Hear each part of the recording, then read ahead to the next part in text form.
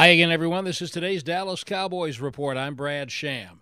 It's Thursday today on the practice schedule for the Cowboys in Tampa Bay because their playoff game is Monday night.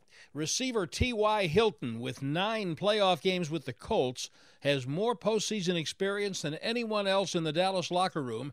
And for him, what sets it all apart is the finality of the tournament. Every week is, you're preparing for, a different opponent. But this one right here is just one and done. You prepare for Tampa. That's all you know. It's Tampa, Tampa, Tampa throughout the whole week.